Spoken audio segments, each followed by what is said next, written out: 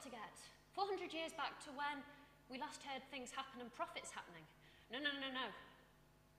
Just because those 400 years silence doesn't mean there wasn't history before that.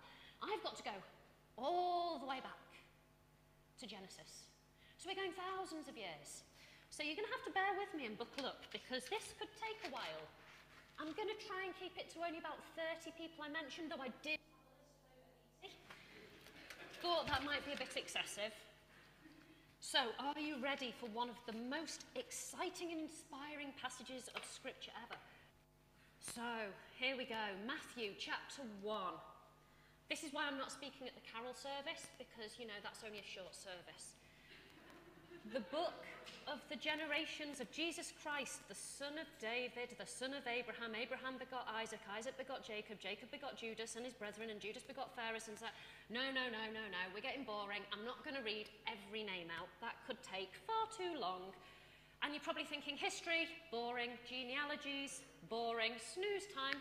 Hands up if you think genealogies are boring. Anyone? No, just kidding. Hands up if you think they're exciting. You think they're exciting, except for James. I'm with you, James.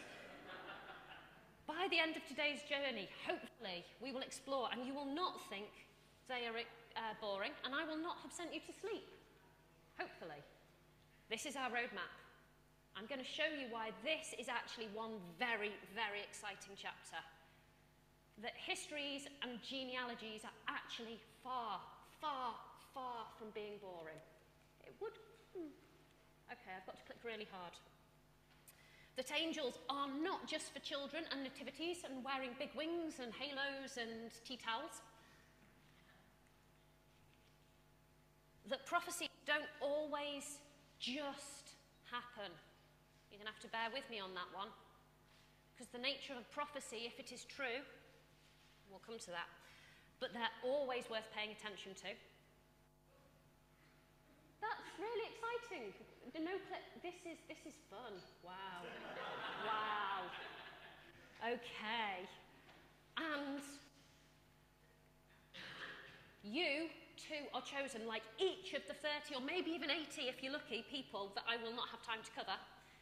You have a part to play in this massive story in the history. So buckle up, because we are going on a whirlwind tour of the entire Bible. Are you ready? Oh, I've got a new one. And it works. This is good. Thank you very much. Okay, so Matthew chapter 1, verse 18. Now the birth of Jesus Christ took place in this way. When his mother Mary had been betrothed to Joseph, before they came together, she was found to be with child from the Holy Spirit. And her husband Joseph, being just a man and unwilling...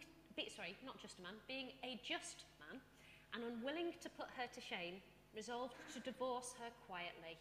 But as he considered these things, behold, an angel of the Lord appeared to him in a dream, saying, Joseph, son of David, do not fear. Take Mary as your wife, for that which is conceived in her is from the Holy Spirit. She will bear a son, and you shall call his name Jesus, for he will save his people from their sins. And all this took place to fulfill what the Lord had spoken by the prophet. Behold, the virgin shall conceive and bear a son, and they shall call his name Emmanuel, which means God with us. And when Joseph woke from his sleep, as did the angel of the Lord command him, he took his wife, and he knew her not until she gave birth to a son, and he called his name Jesus. So like we sang before, begotten, not created. Matthew really wants to make it clear that Mary and her pregnancy is something quite special. In fact, he makes a point of saying this was to fulfill what was spoken. He pointed to the prophecy, the fulfillment of prophecy. In fact, it took an angel. There's an angel that had to come and make this clear to him. That means pay attention. If we jump to Luke chapter 1, maybe we see this from Mary's perspective. Verse 26 in Luke chapter 1.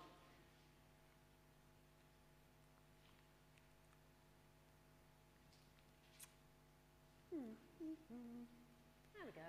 That's the right bit. And in the 6th month, the angel Gabriel was sent from God to the city of Galilee named Nazareth, to a virgin betrothed to a man whose name was Joseph, of the house of David, and the virgin's name was Mary. And he came to her and said, "Greetings, O favoured one, the Lord is with you." But she was greatly troubled at the saying, and tried to discern what sort of greeting this might be. And the angel said to her, "Do not be afraid, Mary, for you have found favour with God."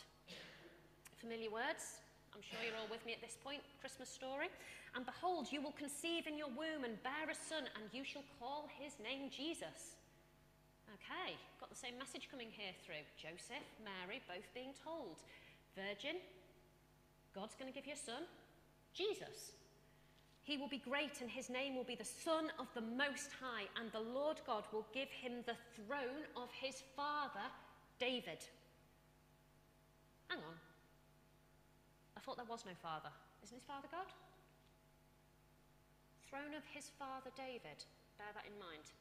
"And he will reign over the house of Jacob." House of Jacob? Another point. "And the kingdom there will be no end." And Mary said to the angel, "How will this be, since I am a virgin?" And the angel answered her, "The Holy Spirit will come upon you, and the power of the Most High will overshadow you. Therefore, the child will be born, and he will be called Holy, the Son of God. And behold, your relative Elizabeth in her old age has also conceived a son." And this is the 6th month with her who was called barren, for nothing will be impossible for God. And Mary said, "Behold, I am the servant of the Lord. Let it be to me according to your word." And the angel departed from her. Interesting what that actually meant for Mary. We touched upon in the service what it looks like to walk with the Lord and to trust him, because as a teenager, as a girl who isn't married yet, to have had a child, everybody will have assumed she had had sexual relations with Joseph, somebody else.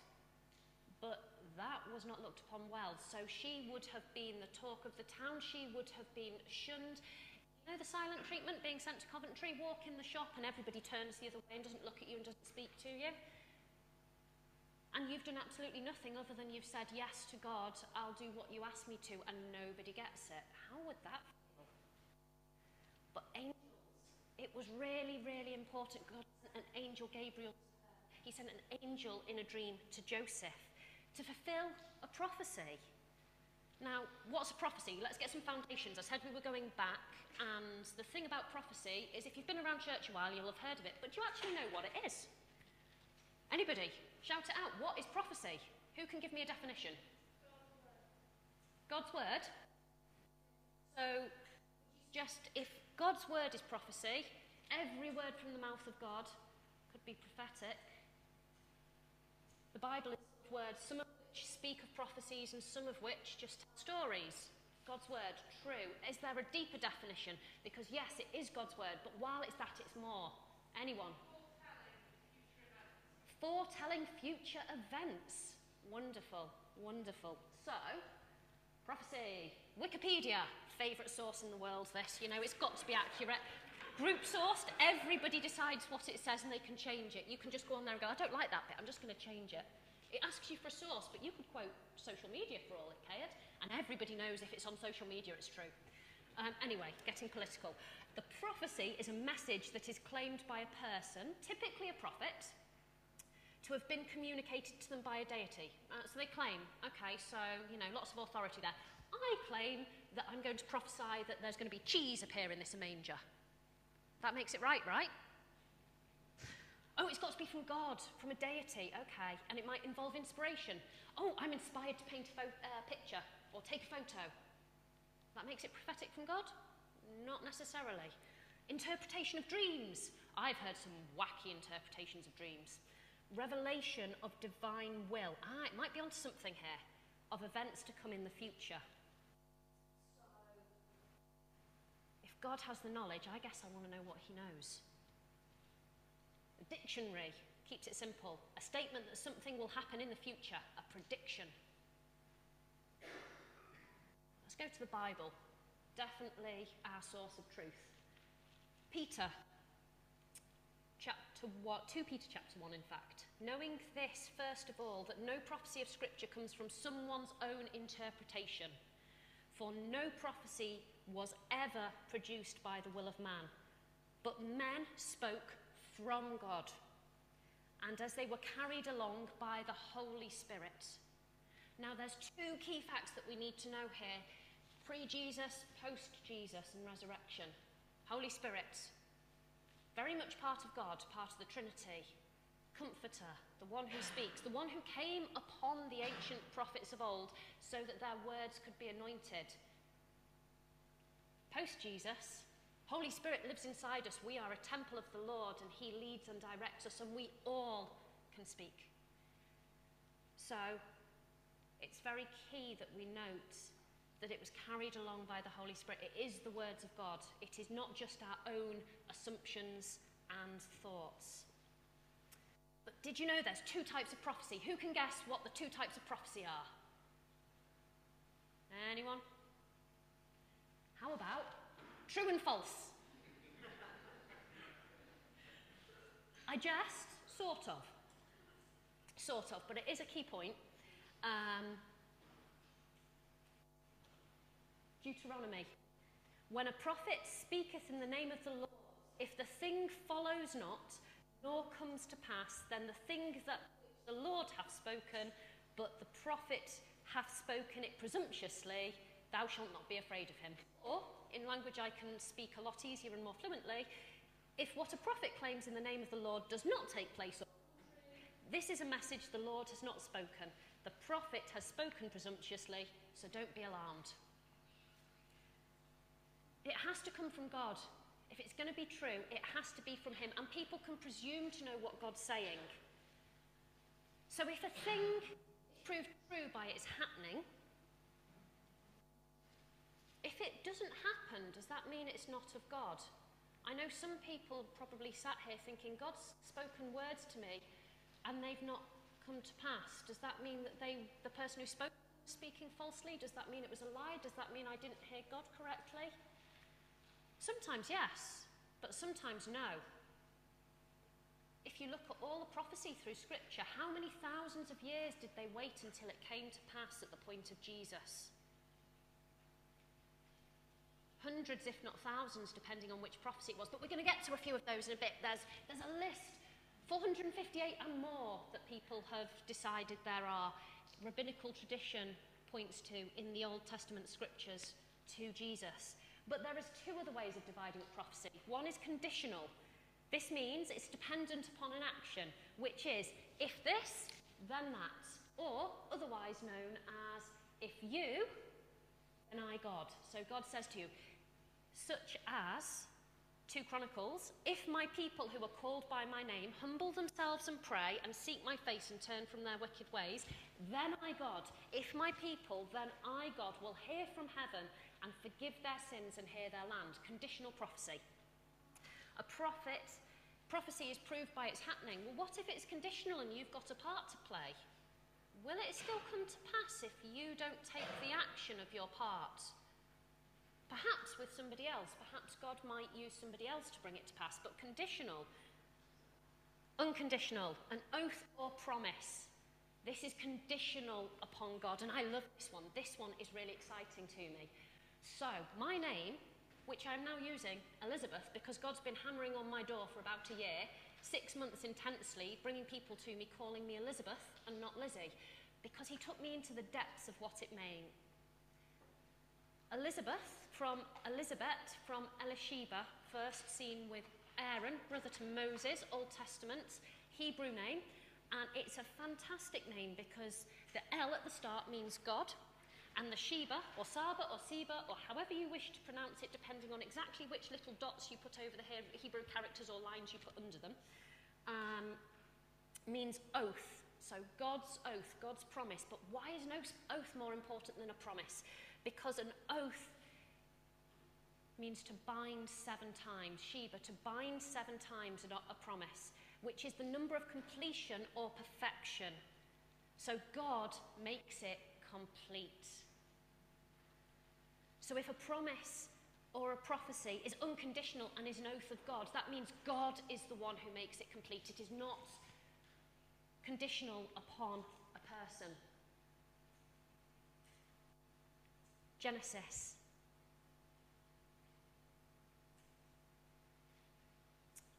Is spoken about in this passage, Hebrews 6, for when God made a promise to Abraham, since they had no one greater by whom to swear, have you heard, I swear upon my life, I swear upon somebody's life. He swore upon himself, saying, surely I will bless you and multiply you. And thus Abraham, having waited patiently, obtains the promise. This was speaking of Genesis 15. The whole chapter, first part of the chapter, verses 1 to 21, goes through a covenant and what God does with Abraham. And actually, Abraham falls asleep, and they've got these animals. He's cut this cow in half, and it's here, and all of the things, and then the birds. And in Old Testament oath and covenants, what that meant was you would split the animals in half, and it wasn't just gory and blood everywhere. You'd actually walk between them together, you and the other person who were making this commitment, this covenant. Claire touched upon the fact that God has a covenant with each of us. You'd walk both of you between it to say that, you know, on my head I get split apart if we don't keep this kind of thing. Animals either side, sacrifice, making it in front of God. But God had Abraham fall asleep, and God alone walked through. Well, I say he walked through. He made the appearance of himself being bigger than man and greater than the world. He puts the vision of a smoking fire pot and a flaming torch, and together they passed through the pieces. So that was God passing through. And on that day, the Lord made a covenant with Abraham, saying, to you and your offspring I give this land. So what does it matter? What does it even matter? Dan McCullum has done some studies and says approximately 70% of prophecy is conditional. Conditional upon us and our actions. And guess what? We mess up. We get it wrong. We miss the point. We don't hear. We don't want to do it. We're stubborn. But does that mean it's not always true? No, but if we say Deuteronomy, a prophet is proved by its coming true, the prophecy coming true, then how do we know to trust? Well, the Bible is the word of God. And guess what? God's got a pretty good track record. In fact, there are numerous promises and prophecies in effect through the whole of Genesis by God himself. And Isaiah then takes up as a prophet with the Holy Spirit upon him, and he has a pretty good track record too. But we're going to see more of that in a minute. Are you still tracking with me? Can you see the importance of prophecy? Can you see that God's telling the way? And he writes it through the story of Scripture, the entire Bible. So thank God that while some of the promises in Genesis were conditional, Abraham was told he would have a son. Guess what? He tried to make that one happen. Slept with his concubine, with his wife's slave. Slept with Hagar and had Ishmael. And then they still laughed. Sarah laughed at God when he came to visit. But Abraham still had Isaac. God still worked it out, even when he had some part to play. So, enough of the teachy bits. Have you received a prophecy? How about you? I want to take a minute before we look at all of God's promises to us all, and how he promised Jesus, and how Jesus was the fulfillment of thousands of years of things going wrong and us messing up. Has God given you a promise that you can think of? Have you had one through Scripture that was made clear to you?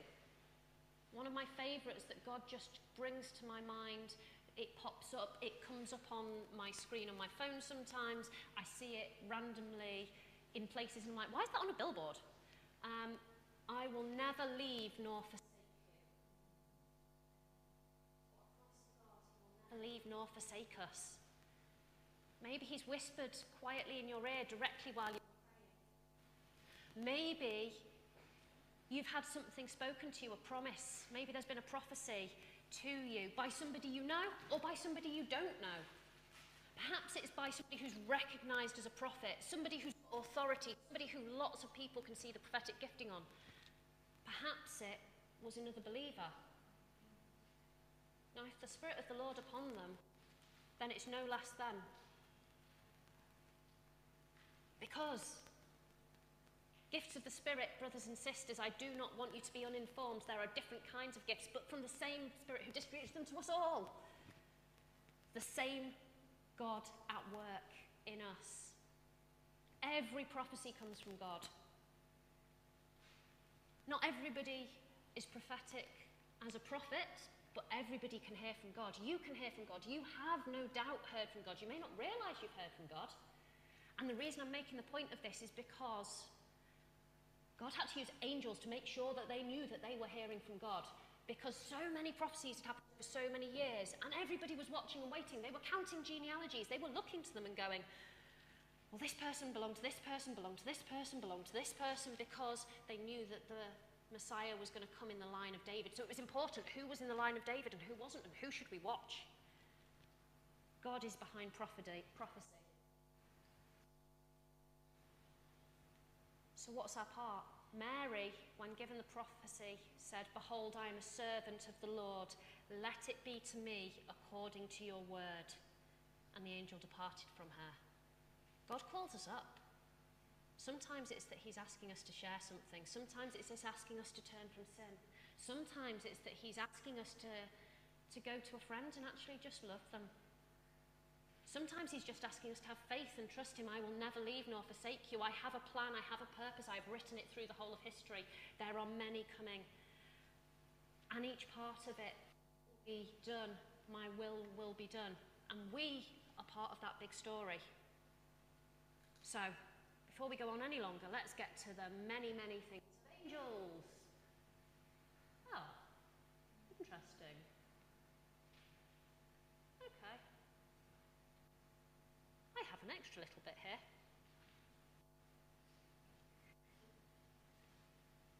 Oh, that's what happens when you have 4 hours sleep.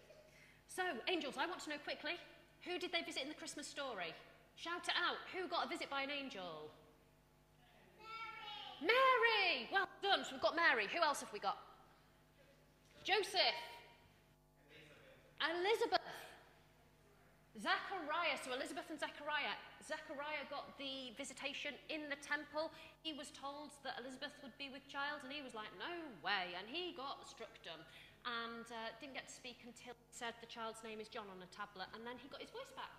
So he spent the whole pregnancy with no voice. That was a bit fun. So we've had Mary, we saw that in Luke. We've had Joseph, we saw that in Matthew 1. We have had Elizabeth and Zechariah. Who else? Shepherds! Exactly, the shepherds. They saw not just one angel, they saw hosts of angels. They were singing on the hill above them. And we said Joseph, but I'm going to just reiterate, Joseph not only had that bit, but then Joseph had another dream where he saw an angel in Matthew chapter 1 verse... it can't be chapter 1, I put the wrong chapter reference there. Probably about 3. Verses 12 to 15, anyway, for certain, to tell him to leave for Egypt so that they didn't get deaded. And then he got another dream with another angel to tell him to return to Israel because the king Herod had died. Oh, no, but don't go there because his son's still reigning. You're going to come over here. He's going to be a Nazarite.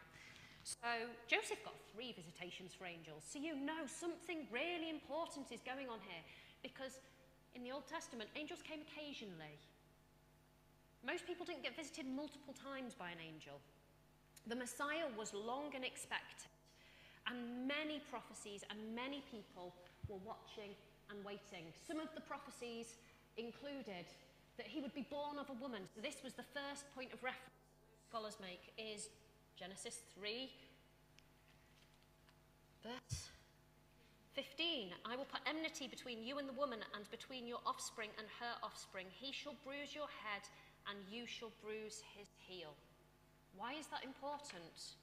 Because from the very point that the very first person made the very first mistake and the very first mess, God was already saying, I've got a plan and it's going to happen, and I am going to make sure that the enemy doesn't win. I am going to stamp on his head. So it begins, the story of Jesus begins from the very first point of mistake. That's exciting. Born of a virgin. Why is that even important? Well, because if people have messed up and they've got sin and it's, innate to our very nature and DNA and all of the things, it takes God to bring redemption. Hence the Holy Spirit overshadowing. But that doesn't make any sense, and nobody would ever believe you if you said that. So it had to be put in about 12 prophecies through the whole of the Old Testament, just so we got the idea of the clue that, God was doing a thing. God's son, descendant of Abraham, tribe of Judah, house of King David. Now, these are all in the same lineage. You'll see that later. But why is this important? Because Abraham was told, all of the people, as many as the stars, and I will bless you and your people. There was some conditional promises, there was some God oath prophecies and promises, but the general gist of it was, I've got you, I'm going to make this happen, and even when it doesn't look like it, even when Abraham was like, we're this old, we're never going to have a kid, Isaac, the child of promise, and then God was like, how about you go sacrifice him up ahead? Abraham was like, this is the one child I've always been waiting for, but okay. And then he gets an angel that says, stop, ram in the bush, don't do it, and reiterates the promise God had for him, the covenant. Angels are key to reiterating the promises of God and the fact that there's a covenant here, that there is something good happening. Then we get to, he's going to have the throne forever, because that's good news, because we've seen the state of our rulers and how good they are at keeping things in check, and knowing whether we should wear a mask or not wear a mask, and whether this is contagious when I speak to you, or only if I speak to you from 2 meters away, or outside. Rulers are really good at their job, so praise God for Jesus and the King who's going to reign forever. Nazarite from Bethlehem. This was important because kings came from royal cities and lived in palaces. And Bethlehem was a tiny little sweaty stable town. Not really royal. Not covered in jewels, no gold filigree. He was going to be a Galilean. Can anything good come from Galilee? Recall that verse? And he was called Emmanuel, God with us. And other things talk about how he was going to save people from their sins. But why is that important? Because guess what? There was this awesome dude who decided he was going to work out exactly what the chance and probability of one man fulfilling just 8 of the potential over 450 prophecies in the Bible about Jesus, well, the Messiah, was. And he came to the conclusion, and this was, may I add, in 1963, when the population was 3.2 billion, that there was a 1 in 100 quadrillion, you can see how many zeros that is, chance that one person could fulfill just, hang on, I can't do fingers and a pointer, 8 of the prophecies. Now multiply that to 400 and add more zeros than I care to count, and it will go all the way across the stage. Something really crazy is going on here. This is big news. No chance of it accidentally happening. Now, if you can't cope with zeros, then idea, Lou Strobel, who likes imagery and pictures, in his case for the Christ, he constantly gives visual images. He gives us a visual image. And he says, every bit of dry land in the world, that's the whole of this building, and the whole of England, and the whole of Ireland, and actually let's go for Australia, and oh no, that's not big enough, let's go for the whole of the Russian continent, and Europe, and all of it was covered in little tiny 1 1/4 inch tiles. And they were all white, but guess what? One of them on the back was red, and they were on the floor, and I was wandering around for the whole of my life, around the entire world, because imagine I could just, zoom super fast like Superman, and I go, it must be, oh, I failed. Next person gets to go, oh, I think it's, no, it's not that square. What are the chances that you're going to turn over that red square? Kinda, you can't even imagine the chance. So there's your visual. Who's going to pick and flip the correct tile? Well, guess what? God, because he knows. So, that's why we need him. That's why we need his help, because alone we can't find that one tile. We can't work out how the prophecy represents it. He sent angels and said, look, it's this one. He's the white tile with the red on the back. You didn't realise. Genealogies. I said you were going to find these exciting by the end, and this is why. We knew, I've already mentioned, Davidic lines. It was important that the Saviour came from the line of David, the king, the one who was given the keys, the key of David.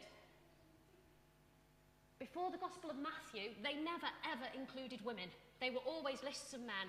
This person's sons, this person's sons, this person's sons. Go to Chronicles, you can't fail to miss them. You'll see a little picture of where they all are in a minute. Dr. Luke includes more generations than Matthew. So how can we have two genealogies that are different? Surely it's come from the same person? Well, there's all sorts of theories, and no matter which theory you look at, they say, well, there isn't quite enough information, but logically, actually, this works and this works. And every excuse you give for it, there's something that works to solve it. And the reason that they choose the number of people to represent. I'm speaking to something that probably won't bother most of you, but there's going to be one or two of you who are really, really mind-based and logical, and you need to understand the answers. And this is a massive point. This really upsets a lot of people. I don't understand why you'd be upset when you look at the fact that Jesus has just come as the Messiah and he has met the prophecies, and he's met all 456 odd of them. Not just 8. So there's a 1 in whatever chance, but no, people get upset that there's too many people in one lineage and not enough. So if you read Luke chapter 3 versus Matthew 1, different numbers, names. And the reason is they are grouped the same way that Hebrew texts used regularly, which was all the words had meaning. There was structure and purpose to how they wrote, including numerically. Now, we've talked about how 7 is the number of perfection and that God completes. Luke touches upon this. So he groups the names into 11 groups of 7. And it's suggested that that's probably the line of Mary, whereas Matthew has 3 groups of 14. Now, the name David, in Hebrew, letters relate to numbers, and the numbers add up to 14. So 3 groups of 14 makes nice equal sets that basically says, guess what?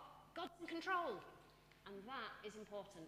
And you can also have this whole skipping of generations things, because the word begot doesn't necessarily mean this is my direct son or daughter. It means they are of my lineage, they are of, so they could be the great-grandfather of, and they still begot that person. So God is in every single detail, and that is where you see the 2 lines. Up at the top, you've got one going via Mary, and at the bottom one going via Joseph, but they all start, and it goes, all of these people, till we get to Christ. But why are these names so important? Why even bother putting those details into the scriptures? You can see where they cross-reference and come through Jewish culture in, well, you probably can't because that's tiny, tiny. But I'll give you an idea that there's a huge number of passages in Chronicles. There's some mentioning Kings and 2 kings, the blue and the purple. There's some in Ruth, which is the purple over here to the left, and then you've got some in Genesis. And then Luke's genealogy, which has like 71 people in, on the left, and Matthew's on the right. And I've probably lost some of you and you're thinking it's really boring, so let's go and see why it is so important, because these promises related to real people. Adam, guess what? Makes a mess. We already know the story. Falls, lies. Oh, no, I didn't do that. Oh, no, actually, it was her fault. And then Jews and Israeli culture take a huge thing about the firstborn son. That is the one who inherits. That is the one who is the important one. It's like our kings. When Queen Elizabeth passes, Prince Charles as the first, and then if he is not in line, then it goes to William before Harry, because William was firstborn before Harry. In kingly lineages, firstborn is important, but yet this is an interesting lineage, because guess what? Seth wasn't the firstborn to Adam and Eve.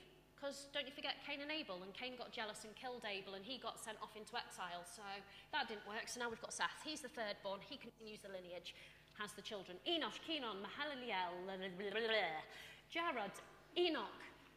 He's amazing. He doesn't even live to the point of going into a grave and dying. God just whoosh up into heaven. So we're doing really well here. Methuselah, and then Lamech, who knew something, because he said of Noah, out of the grounds that the Lord has cursed, speaking of the original curse, this one shall bring us relief from our work and from the painful toil of our hands. The promise is running through the story. Noah was known as a righteous man, blameless in his generation. He walked with God. The flood, the Lord said, there is no person on the whole planet who is good. I'm going to have to destroy them all. It's failed. Sinned with Adam. Things are still going wrong. But then he gave Noah a chance, and Noah has Shem, Ham, and Japheth. But guess what? Noah then gets it wrong after he's built the ark and he's done all this amazing stuff for God, and he gets absolutely drunk. He drinks too much, does stupid things, and his sons have to cover him over with a cloak because he's there naked and being shameful. And so Ham gets cursed along with the whole of the people of Canaan. Comes in later because Canaan causes problems, but God brings them back into the story. You'll see soon. So I'm going to go faster because this is just a list of names that probably mean very little to you because we hear very little about them. So then we go to Arpachshad and Salah and Eber and Peleg and Reu. There they are. And then we get Serug and Nahor and Terah and Abram. There's a name we recognise. Right, we've caught up again. And there are so many promises with Abram and his wife Sarai. The Lord spoke to them. There's Genesis 12, 1-3. There's Genesis 13, 14 and 17. The Lord appeared to them in Genesis 12, verse 7. The Lord appeared to them in a vision in Genesis 15, 1-11. And the word of the Lord and the covenant came to him in a dream in Genesis 15, 12-20. So he appears lots of times. And you'd think that Abram's starting to trust him with all these appearances and visions. In fact, the Lord appeared to them in Genesis 17, and he renamed Abram Abraham, and he brought in the circumcision covenant and said, this is the conditional promise bit. You do this, and I do that. You take the chop for you and all your men, the circumcision, and all of your generations and blessings and land. And he renamed Sarai Sarah, and they promised them the son Isaac. And 12 princes from that, guess who that is? Joseph and his brothers. Judah and all of the many brothers, and that keeps coming. They didn't believe him. So then, this is exciting. The Lord appeared to him again, but this time as 3 men came to visit. 3, interesting you say. God, 1 in 3 persons, visits as 3 of them. And he reiterates that Sarah is to have a son. And she laughs, and God catches her laughing, and then she lies about the fact that she's laughed to God. Some of Jesus' generations are doing really well here, but yet this is who the Lord chooses to work through. Abraham even has to bargain for his nephew Lot. Sodom and Gomorrah, running away, salt pillars, city destroyed, all of the things. So the world still after the flood hasn't kind of got it right. You thought the correction might have worked. No, they're still messing up, but God's promised I will never flood the whole world and kill you all. So there has to be a different plan. So then we go. Abraham, who is the father of nations, has Isaac, his second-born son, not his first, because his first was with the slave woman, not his own with Sarah. Only he's still involved in the promise of all of the people. And then we get from Isaac to Jacob, and he gets renamed Israel, and he has a potted history. Oh my gosh. So he starts with having Jacob's ladder. You know the dream, puts his head down, angel appears, and then the Lord God speaks to him and gives him a promise from heaven. And he says, this is a place of the Lord, and he builds an altar, and it's amazing. But then guess what? He has these sons, and they don't do very well, and he gets them married off, and then one of them dies, and then the second son doesn't want to have children by the first son's wife. And it gets a bit funny, and he says, we can wait. How about you go back to your home people? Why don't you go back and Tamar, and guess what we'll do? When my third son grows up, he can become your wife, and you can still have children. So you're not being let go. But then guess what? He didn't keep his promise. His son marries somebody else. So then when his wife dies and he's off along the road, guess what Tamar does? She realises it's him. She gets crafty. She puts on a cloak. She sits by the road and pretends to be shrine prostitutes. And he says, how much? And she says, and they go off, and she gets pregnant. So yeah, line of Jesus, doing well. Jacob, who is Israel, has gone off with a prostitute and then accuses his daughter-in-law Tamar of being a terror because she's now pregnant and she's not married. How very dare she? Oh, but look, the person who this staff and this signet ring belongs to. Oh, that's mine. Oops. Potted history. And we thought genealogies were boring.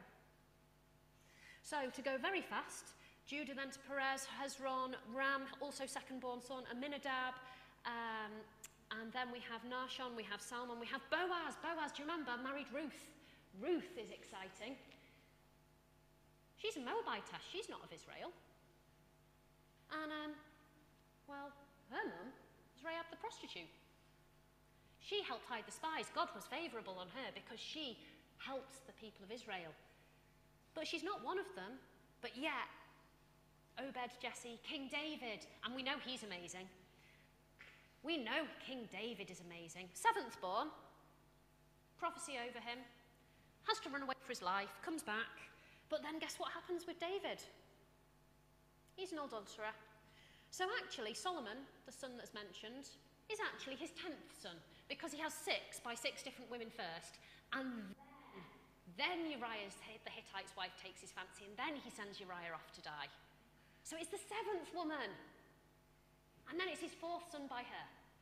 So Solomon's the 10th son. David's doing well too.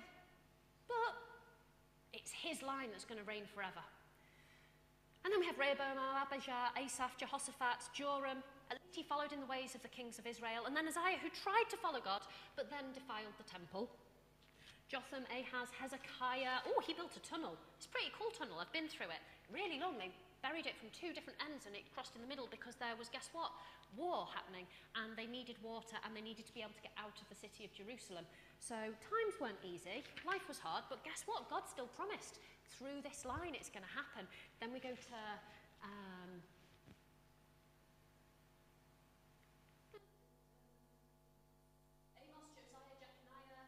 and his brothers, and they get taken off into exile, which we mentioned. Exile, always fun. Being a slave, favourite thing in the world to be a slave. Get told what to do, when to do it, have freedom, all of the things.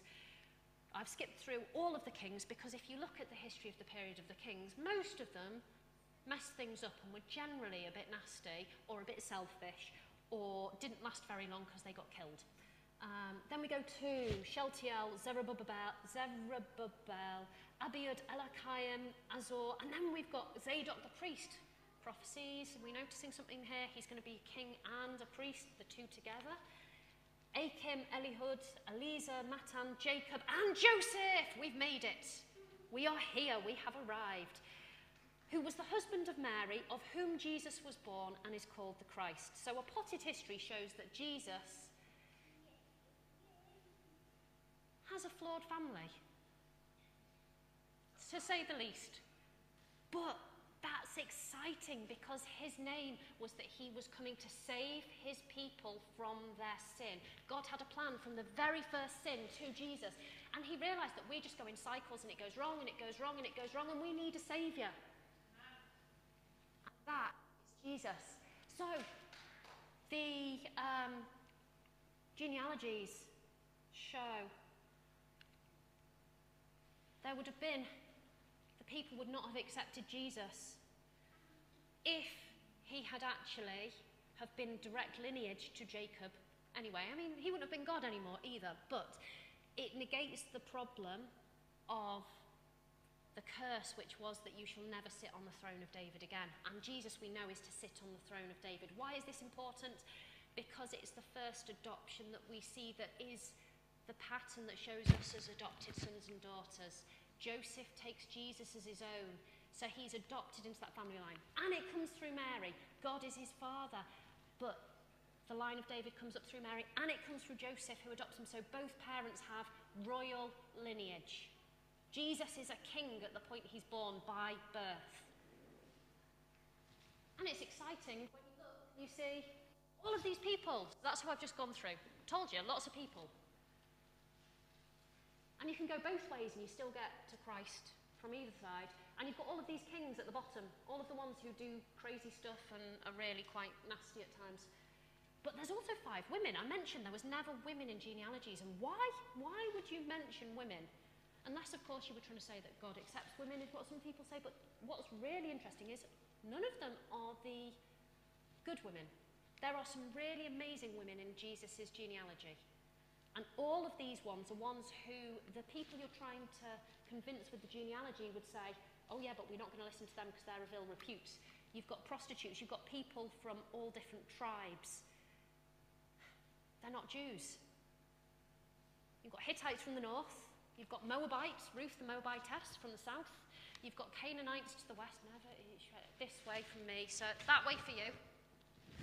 And then you have got Jericho on the eastern border. He came to save his people from sin, but he came to save all people from sin. He brought all the tribes back in. He brought all the nations back in. It wasn't just about Israel. It's you. Everybody from the north, the south, the east, and the west. And something that was mentioned earlier, every tongue in heaven and earth, every knee shall bow at his throne. Jesus is for everyone. For you and you and you and you. That's why there's women in there, or one of the reasons. I'm not going to go into all the rest. They're exciting. Go look it up. There's loads to be found. God can use anyone, literally anyone. Herod was the reason that one of the prophecies was fulfilled, because he said everybody had to go and be censored, that they had to go and have their name. So that is what made Mary and Joseph go to Bethlehem to fulfill the prophecy that he would be born in the town of Bethlehem, because of Herod, not a godly man. Wanted to kill Jesus, in fact, not a godly man. God can use anybody, and Jesus' story shows us this. And there were so many angels. Joseph and Mary and the shepherds. The kings didn't get an angel, they got a star instead, which reflected a prophecy, so they knew the star was the sign. Why was it so important to point and say, this is the one? Because people have been waiting and watching and looking and seeing these prophecies and going, who is it? And they've been trying to work it out. And when Jesus came and fulfilled it, do you know what Herod's response was? Herod, to the kings, he said, we're almost there, we're coming into land, don't worry, not going to keep you much longer. He said,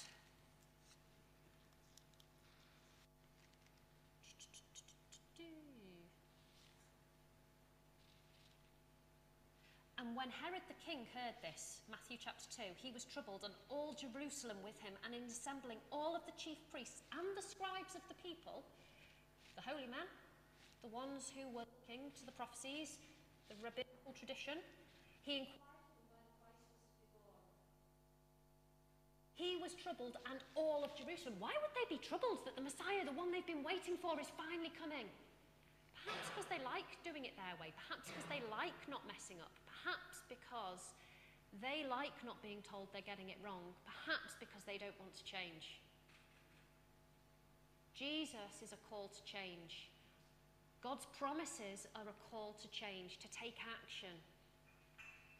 So, we know that it was important. Jesus had legal right. He fulfilled the prophecies, and he couldn't have fulfilled the prophecies of being a king of David's lineage in a kingdom that lasts forever if we didn't know where he came from.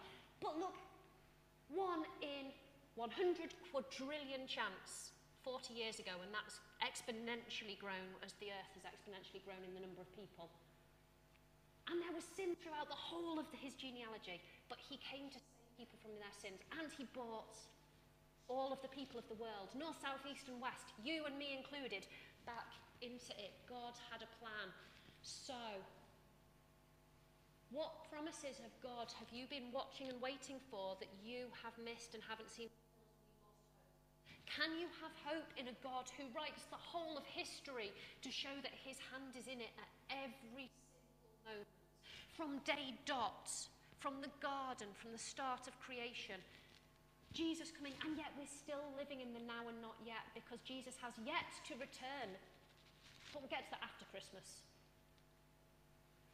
What about if you feel too sinful? What about if you feel life's too hard? I will never leave nor forsake you.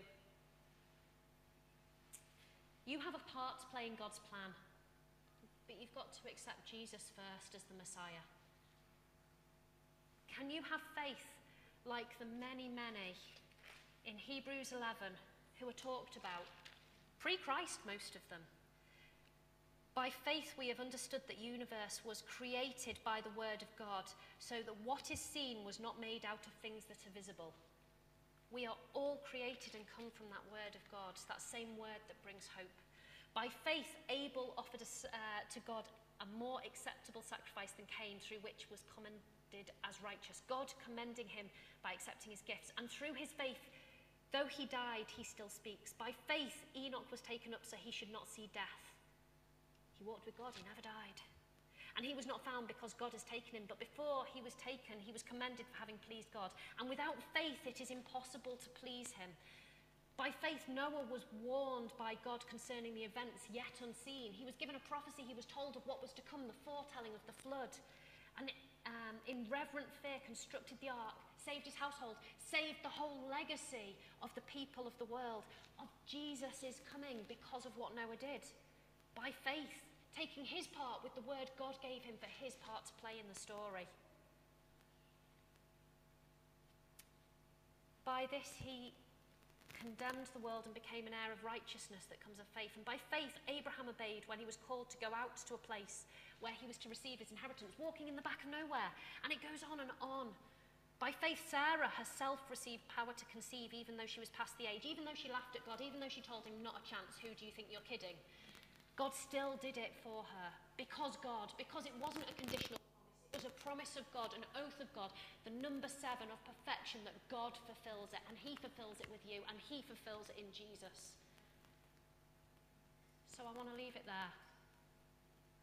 Hopefully I haven't taken you too much of your time, and it was worth it to see how important this moment of Jesus' birth is to us, because it changes our today.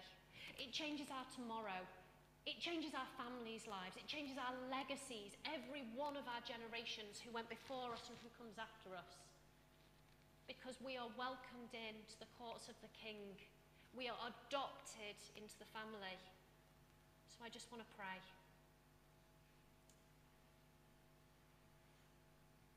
Lord, I thank you that you welcome us. I thank you that you made unconditional promises, that your prophecies were unconditional, that you would send a Saviour and he would save the sins of the world. But Lord, I acknowledge that I have a part to play, that we have a part to play as we come and we bow before you now and acknowledge that we make mistakes and that there's been things you've asked us to do that we've probably missed. I know I definitely have. Would you forgive us, Lord? As we choose now to turn from ignoring you or being selfish or deciding that actually what we want is better, when you have a plan that is rooted through the entirety of history, and you know the plans that you have for us as a people, as a nation, as your people, plans to prosper us and give us a hope and a future, something that not even a pandemic or COVID can take away. So forgive us for not trusting you in your plan. Lord, we choose you. We step into your promise and say thank you for Jesus Christ. Thank you for the hope of the world, the light that has come to bring light in the darkness, to give us a reason for life. We thank you.